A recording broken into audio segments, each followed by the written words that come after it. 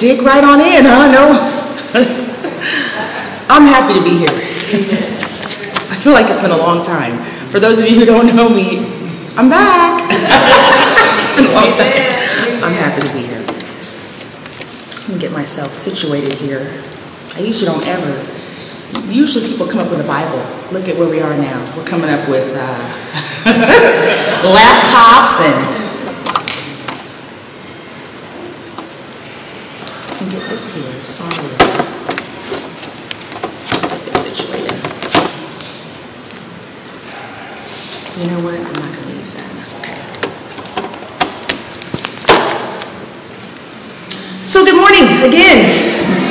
I'm super happy to be here to celebrate the season of Advent with you all.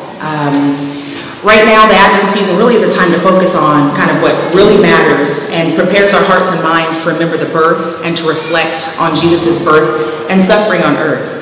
But it's also a time for us to remember the promise of his great return.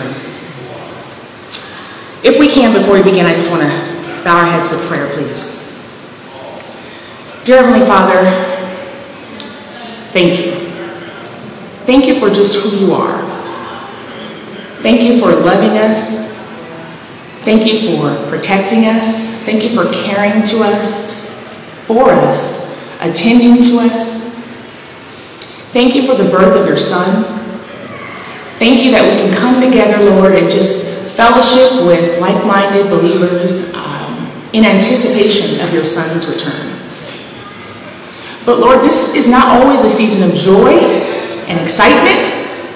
It can also be a season for sadness, for pain, as Pastor said. And Lord, thank you for being our comforter in those times. Thank you for being a God who sees us, who knows just what we need in just the right amount at just the right time. Lord, thank you for your word. Thank you for your people. Thank you for people like our pastor and wife, my bonus dad and mom, who obedience breeds blessing. Thank you for their obedience these last 10 years. Through their obedience, you brought blessing. You blessed them, our church, the community, the city, and ultimately, this little engine that could is going to bless a nation, Lord. We just thank you.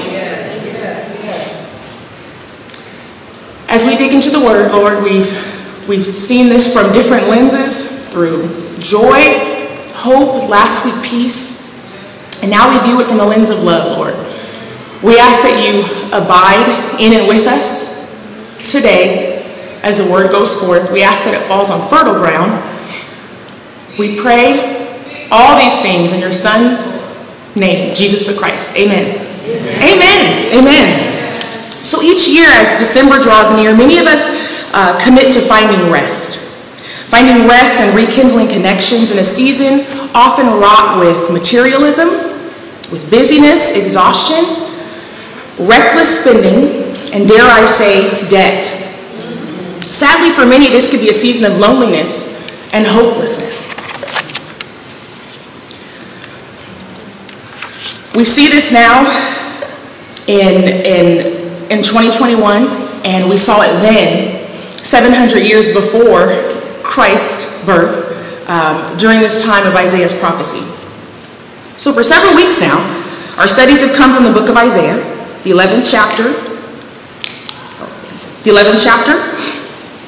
verses 1 through 9. We viewed these verses through the lens of hope, joy, and last week, Sister Catherine, through peace, shalom. And today I'd like to shift our focus to love. I want us to see how God's love for us is reckless and undying, even in what may seem to be the most hopeless and sad times in our lives. So I'm going to read the verse again. A branch from Jesse. A shoot will come up from the stump of Jesse. From his roots a branch will bear fruit. The Spirit of the Lord will rest on him, the Spirit of wisdom and understanding, the Spirit of counsel and of might, the Spirit of knowledge and the fear of the Lord. And he will delight in the fear of the Lord. He will not judge by what he sees with his eyes, or decide by what he hears with his ears. But with righteousness he will judge the needy. With justice he will give decisions for the poor of the earth. He will strike the earth with the rod of his mouth. With the breath of his lips, he will slay the wicked. Righteousness will be his belt, and faithfulness the sash around his waist. The wolf will live with the lamb. The leopard will lie down with the goat, the calf and the lion and the yearling together, and a little child will lead them. The cow will feed with the bear. Their young will lie down together, and the lion will eat straw like the ox. The infant will play near the cobra's den, and the young child will put its hand into the viper's nest. They will neither harm nor destroy on all my holy mountain, for the earth will be filled with the knowledge of the Lord as the waters cover the sea. So I mentioned earlier that Christmas season is often a time where people feel lonely and hopeless. So if you'll just draw your attention, obviously, to this image that I have, it's a fitting image for us to focus on for a few moments because it is a fitting image of hopelessness and what something may look like when it's uncared for or unattended to, or what some may think is unloved. Where once there was life, once there was growth, has been cut down, and it's now a trunk, and it represents death or decay. Excuse me, my nose is over here running, I'm sorry. What used to be is no more. And this is a very fitting image that Isaiah the prophet picked up on concerning Israel at this particular time. And I won't go into too much depth. I know over the last 3 weeks, thank you, Mom. The last 3 weeks we've spoken about kind of really the context, what was going on in chapter 10 and 9, just before Isaiah spoke this prophecy. And we'll get a little bit into that. But where there was once life, there was growth. It has been cut down and represents death and decay. What used to be is no more. So Isaiah the prophet picked up on this image concerning Israel at this particular time. The nation of Israel had seen some glory days in the past. Under the kingship of David and under his son Solomon, the nation of Israel had become a very great and mighty nation. They had enjoyed God's most abundant of blessings. But that was then, and this is now. When Isaiah the prophet lived, the glory they had once had was gone. The mighty Assyrian Empire, and then after that, the Babylonian Empire would come and would conquer the nation of Israel and drag them off into captivity into a foreign land. And again, the glory days would be over. Through God's judgment, Israel would be cut down, just like this mighty tree. And all that remained would be what appeared to be a dead stump, a fitting symbol of the end of hope and God's favor. But verse 1 of Isaiah, chapter 11, the prophet says, "A shoot will come up from the stump of Jesse. From his roots, a branch will bear fruit." Thinking about that dead tree stump, it looks like it's dead and done away with. But Isaiah says there will grow a shoot, similar to what you see in the picture, that you saw in the picture before, from that dead tree stump. Life essentially would spring up from death. Where hope had long been, where hope had long been gone, suddenly life sprung out of hopelessness. And so as I was studying this series, this 9 verses, it kind of brought a lesser example of what was going on then in my very own household. So in 2020, we were all going through, obviously, COVID, right? So I don't know if you guys know what this is. We'll get into it. So 2020, big old shutdown, right? And it was sad. I mean, initially when it started, I was actually kind of not excited about it, but what it did to us and brought us back home, I thought, well, this is kind of cool to be with the kids. It allowed me to we got a lot of games. Well, Gabby Grace, as we affectionately call her, it's not as cool as Pumpkin. I know Pastor was talking about Pumpkin last week, but we affectionately call the middle Gabby Grace, and we have Charlie Love in the back, and then Lulu for our little Lauren. But Gabby gets this bright idea from this avocado that once it was a nutritious thing. It's something that we obviously eat. There was value in it. It had a pit in the middle, and so it's something that typically we would discard, throw away. You think it's dead and done. So Gabby gets this idea. I think I want to grow this thing. I read it on that TikTok, YouTube, whatever it was. But I'm gonna grow me an avocado tree. That's what she thought. So anyway, if you look at this, so she tended to it. She suspended this pit over water, and she tended to it. We all kind of took turns. Charlize joined in. We were watering this thing, and we actually kind of thought she was a little crazy. Like, what is this little pit? And it just got dirty. And anyway, one day if you can see on the very bottom of this dead, decayed, something that we would throw away, a sprout, a root sprung out from the bottom of it. And ultimately, now I looked through my pictures, I couldn't find the pictures that we had, but this thing got a little bigger. We ended up repotting it. We put it outside on the patio. We were watering it then, it got a little bit bigger. Then we went on vacation, didn't water and it died. Like, it was cut down. But had we had been faithful and continued to water it, it would ultimately been an avocado tree. This is what, and this avocado tree would bear fruit. And that is, it just struck, that is what we're going to be talking about today, that it's going to be cut down, and it was a hopeless thing, something that you thought was dead and gone, and it was decayed, nothing can come from it, but a root is going to spring out, and it's going to bear fruit, and that's what we're going to be talking about today. So, thank you for that example, Gabby. Who'd have thought? 2 years ago. But let's begin. So she did this avocado tree, and it would have been a tree. So, what she had in store again was ultimately to plant this outside, grow her very own avocado tree that would eventually bear avocados. And this illustration kind of fits what Isaiah is talking about when he says a shoot will grow up from a dead stump and bear fruit. So this shoot from this dead stump comes from Jesse. Now, we know who Jesse is. If you guys say it's Jesse James or Jesse Jackson, you're wrong. Who's Jesse? Jesse's David's father, right? And so, now in the Bible, Jesse wasn't very noteworthy. We don't learn a lot about him.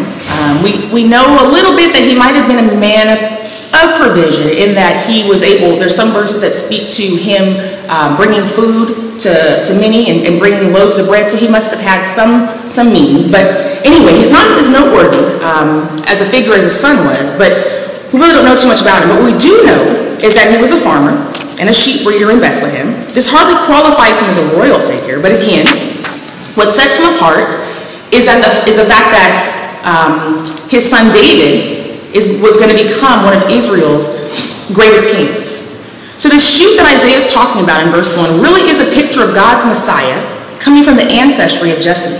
Now we often think of Jesus, the Son of God, the Messiah, being a descendant of David, and indeed he is, but for some reason Isaiah focuses not on David, but on David's father, Jesse. Because he could have said it's going to come from a stump of David, but he says it's a stump of Jesse. And it's pretty significant. There are a few things that are quite noteworthy about Jesse. One of them is that he lived in the town of Bethlehem. And while Jesus had provision, David his son, was not born, I'm sorry, not Jesus, but Jesse, I apologize, but I want to misspeak.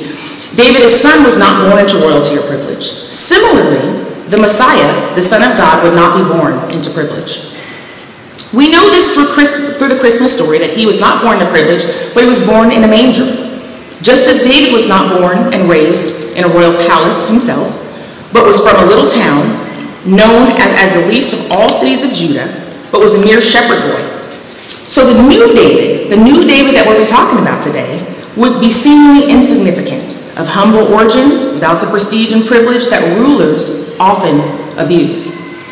Another thing to note is that he would indeed be another David. Now we think of David as an extraordinary man, characterized as a man after God's own heart. The same could be said about Jesus, the Son of God. He loved his Father and was totally obedient to his Father. He was a man after God's own heart. Other things that you think of when you think of David is what Pastor was talking about, the Psalms, that he penned many of the Psalms in the book of Psalms and many of the prophecies about God's Son. We think about David also from the city of Bethlehem, as I mentioned. And what's interesting is Bethlehem is often called, well, Luke refers to Bethlehem as a city of David.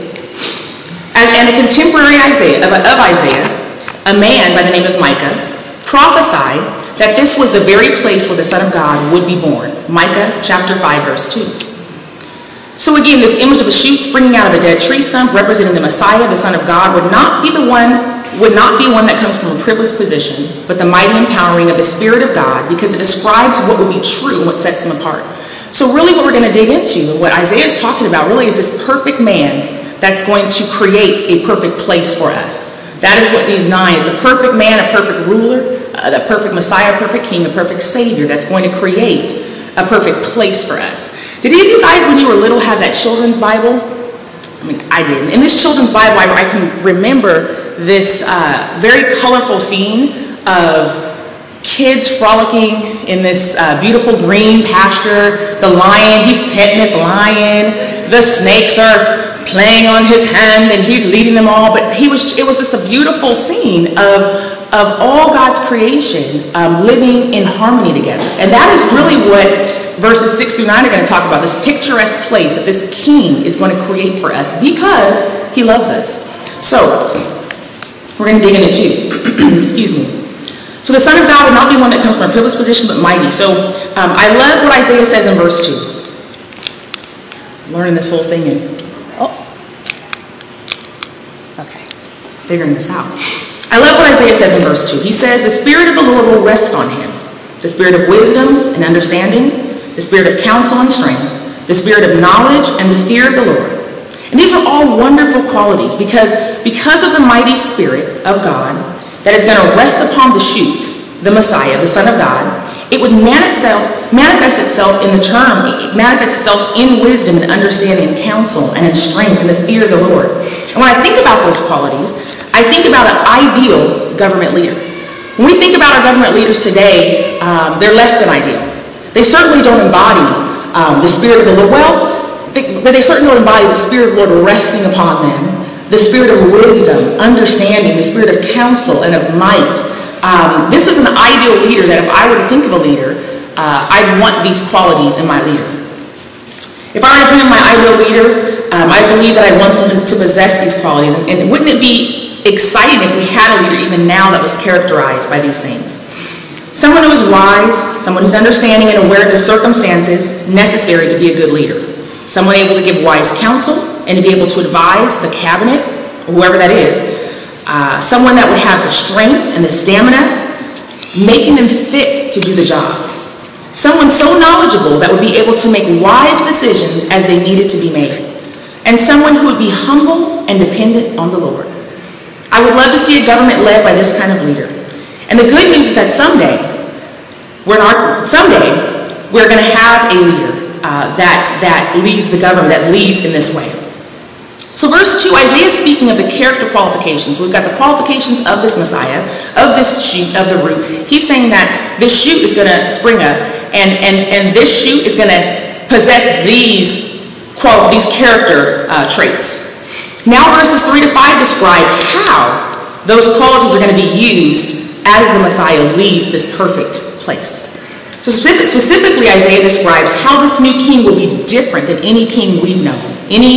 Different than Trump, different than any of our presidents, even different than Obama. I know some people think Obama was just, and I like him, but whatever, but he's going to be different than the leaders that we've seen today. So verse 3 says, and he will delight, this leader this Messiah, and he will delight in the fear of the Lord. He will not judge by what he sees with his eyes or decide by what he hears with his ears. But with righteousness he will judge the needy. With justice he will give decisions for the poor of the earth. He will strike the earth with the rod of his mouth. With the breath of his lips he will slay the wicked. Righteousness will be his belt, and faithfulness the sash around his waist.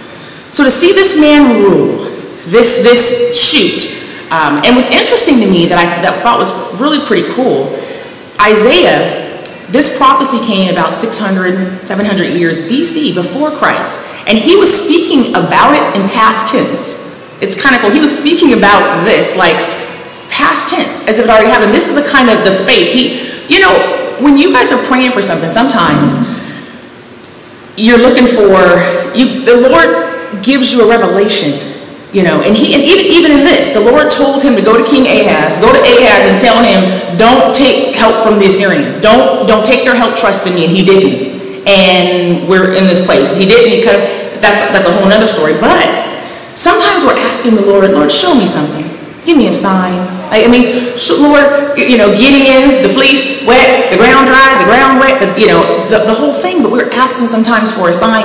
And I just think it's so beautiful that in his great love for us, he knew that Isaiah was a man of God. He was able to give this to him to be able to encourage us. Even now, when we're thinking about 2022 and the things that are going on, hearing about the passing of Miss Tracy's mother, hearing about Brother Robert in the hospital. You hear these things like, Lord, encourage me.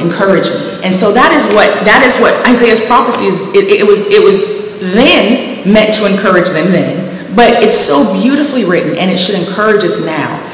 Anyway, that was kind of a side piece, but it's beautiful how he gives us something just to keep us encouraged. So to see this man delighting in humble obedience to his father, he demonstrated that when he walked the earth some 2,000 years ago, that it would still be true when he's exalted when he comes again.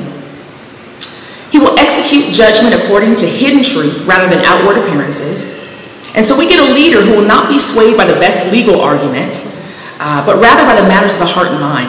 The world has never seen this kind of leader. In Christ's infinite love for us, we will see it on the day that Christ returns, rules and reigns. He will show perfect fairness to the downtrodden and poorly represented. Now this is pretty revolutionary, because when you think about our poor right now, they're not treated so well. They don't have money to buy the best lawyers. When you think about our downtrodden, people who are out in the streets, who might be homeless, who are suffering from mental health issues, who are suffering from drug abuse, they're not treated so lovely now. But Isaiah is saying that this new leader is going to pay special attention. Not necessarily special attention, but he's going to treat them like they need to be treated. He's going to love on them. He's going to care for them. Our poor, our people who are the least of them, if you will, he's going to see them. He's a God who sees. And so that is what Isaiah is saying. Proverbs 22:7 says, the rich rule over the poor, and the borrower is a slave to the lender. And that may be true today, but it won't be true in the Messiah's government. Finally, the poor and the downtrodden get a fair shake, like they've never seen in any time in human history. And one day he will strike the earth with the rod of his mouth. The authority of his word will be his weapon he will use to defeat the wicked and the enemies. And with righteousness he will rule, and with faithfulness he will rule. How desperately do we need that kind of leadership?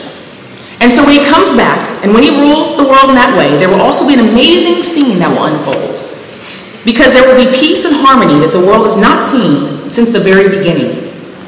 Verses 6 through 9 paint a beautiful picture of what we can look forward to when Christ returns. The wolf will live with the lamb. The leopard will lie down with the goat, the calf and the lion and the yearling together, and the little child will lead them. Like, really picture this. It's almost kind of funny, because we're just like, how can you imagine a child leading a lion? Like, come on up here, lion. Like, who does that? It's just crazy to me. It's really revolutionary. The cow will feed with the bear. They're young, and I believe when we talk about feeding, because we're talking about we're going to get to the straw-like ox, what my spiritual mind, right now we eat meat, right? And so in this perfect place, we're not going to have a cow, or a lion attacking a cow, eating his ribeye. He won't be doing that, because they're going to live. So we're probably all going to be vegetarians when we get there, just because we're not going to be eating cows and killing the cows. But that's what I'm seeing. The cow will feed with the bear. Their young will lie down together. The lion will eat straw like the ox. The infant will play near the cobra's den, and the young child will put its hand into the viper's nest. Just can't imagine it. They will neither harm nor destroy on all my holy mountain, for the earth will be filled with the knowledge of the Lord as the waters cover the sea. What an amazing, peaceful scene. This is what I was talking about that scene in the child's Bible. You guys got to Google it if you didn't see it, but it's really pretty powerful.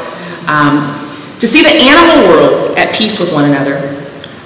Someone said that, a wolf may lie down with the lamb, but the lamb wouldn't get much sleep. Well, in this world, the lamb will be able to rest right next to the wolf and probably use him as a pillow. I just think it's beautiful. Isaiah uses beautiful juxtaposition in these verses that speak to the peace and the love that awaits believers upon Christ's return. A wolf and a lamb, a leopard and a goat with a child, leading them, an infant near a cobra's den. What does it all mean? A lion, a lamb. A lion strong, fierce, bold. A lamb meek, mild, sacrificial. The lion and the lamb have long been paired in history and literature. And Jesus, the Messiah, we are so fervently expecting and waiting for, is both. He's a strong lion and he's a sacrificial lamb. And while we wait, we are meant to live as children of the lamb and the lion.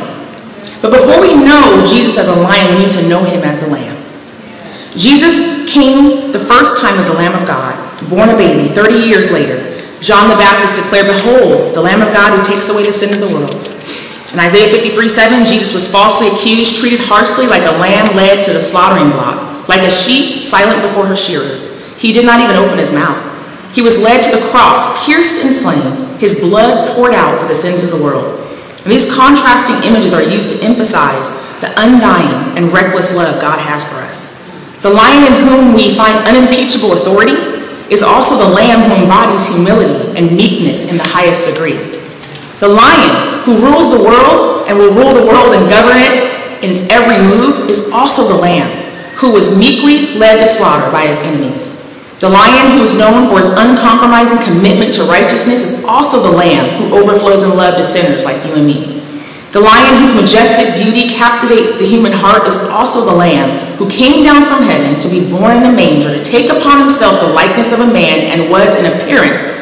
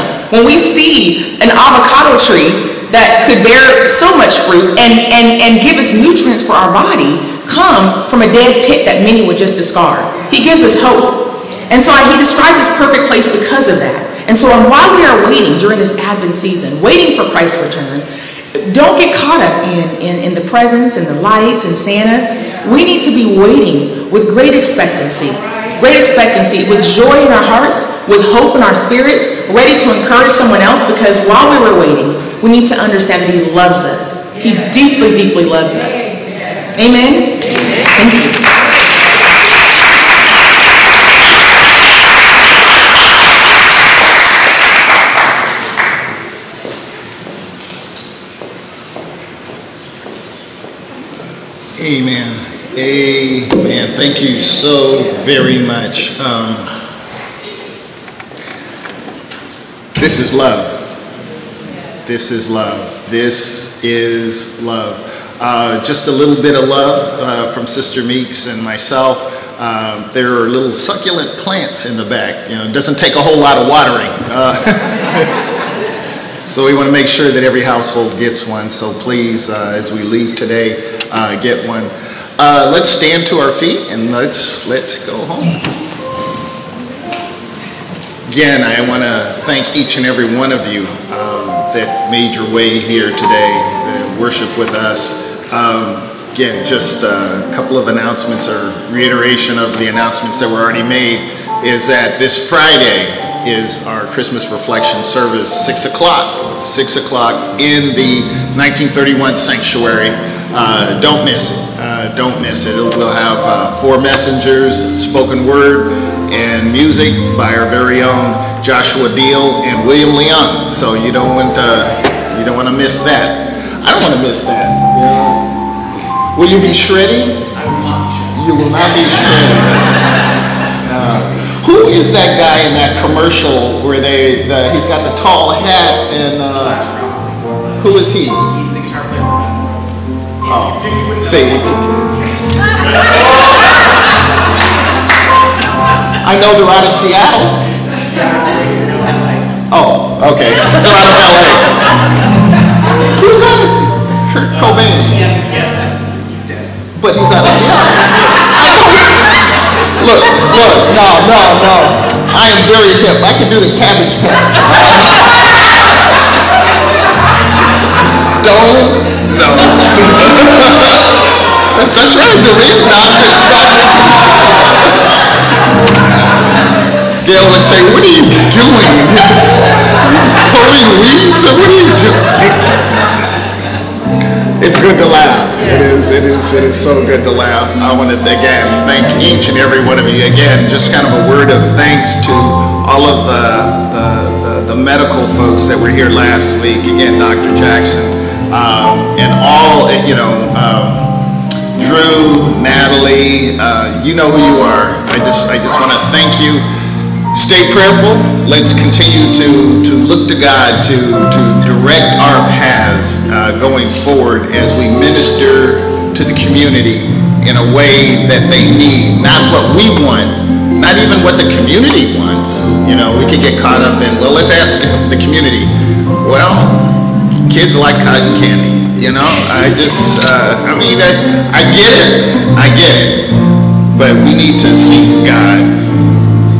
Order our steps. Just order our steps. So again, I want to thank each and every one of you.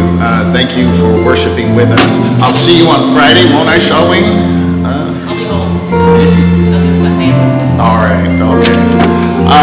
Let's bow our heads and hearts. Our Heavenly Father, again, we just want to say thank you.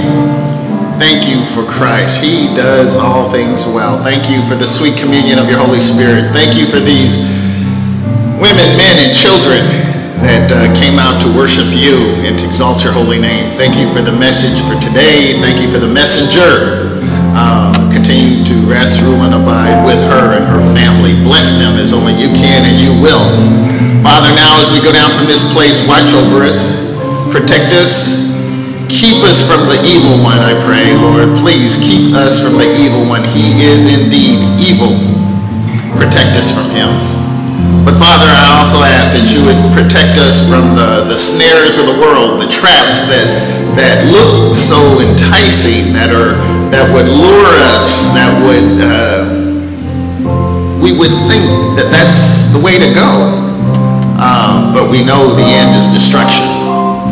And Father, I ask that you would save us from ourselves, keep us from ourselves.